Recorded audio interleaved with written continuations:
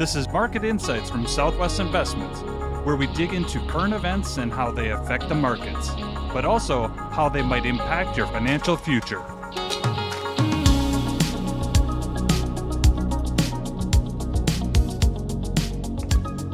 Good morning.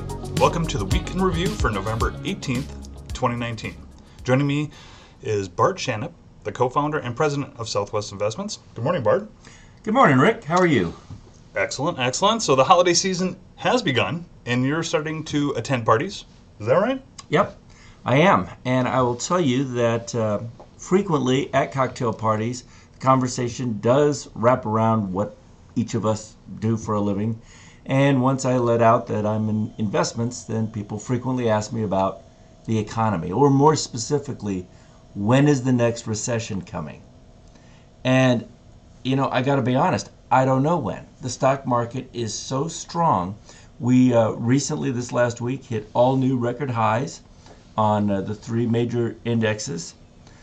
And to predict when the market's going to go down is a very tough game. And what do people consider down? So just a couple of statistics from Capital Research and Management. The stock market goes down on average at least 5% a year, 3 times a year. The stock market goes down 10% about once a year. The stock market goes down 15% about once every 2 years, and down 20% about once every 3.5 years.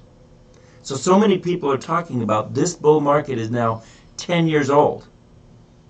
Well, maybe. I mean, we did a year ago, the fourth quarter of 2018, we saw the markets go down 18 to 20%, and that could have counted as a reset of the bull market.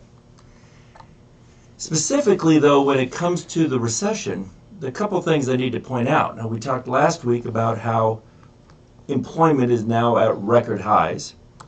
Well, in the U.S., consumer spending makes up 70% of our economy. If we have a record number of people working, they're going to be spending money on things. But the other thing, Rick, that really points out is there's always a lag time on recessions. I mean, the most recent recession, the one 10 years ago, the one we refer to as the Great Recession, it wasn't declared until the recession had already been rolling for 11 months. They were 11 months late announcing when it began. And then they were 15 months late telling us when it had finished. So what you're saying is that it may have already begun, but it may already be over before we knew it begun. Is that right? That's about right. All right. Well, thank you, Bart. I appreciate your time today. And thank you for joining us. Remember to like us on Facebook and Twitter, and where we have miscellaneous posts throughout the week. We look forward to seeing you next week.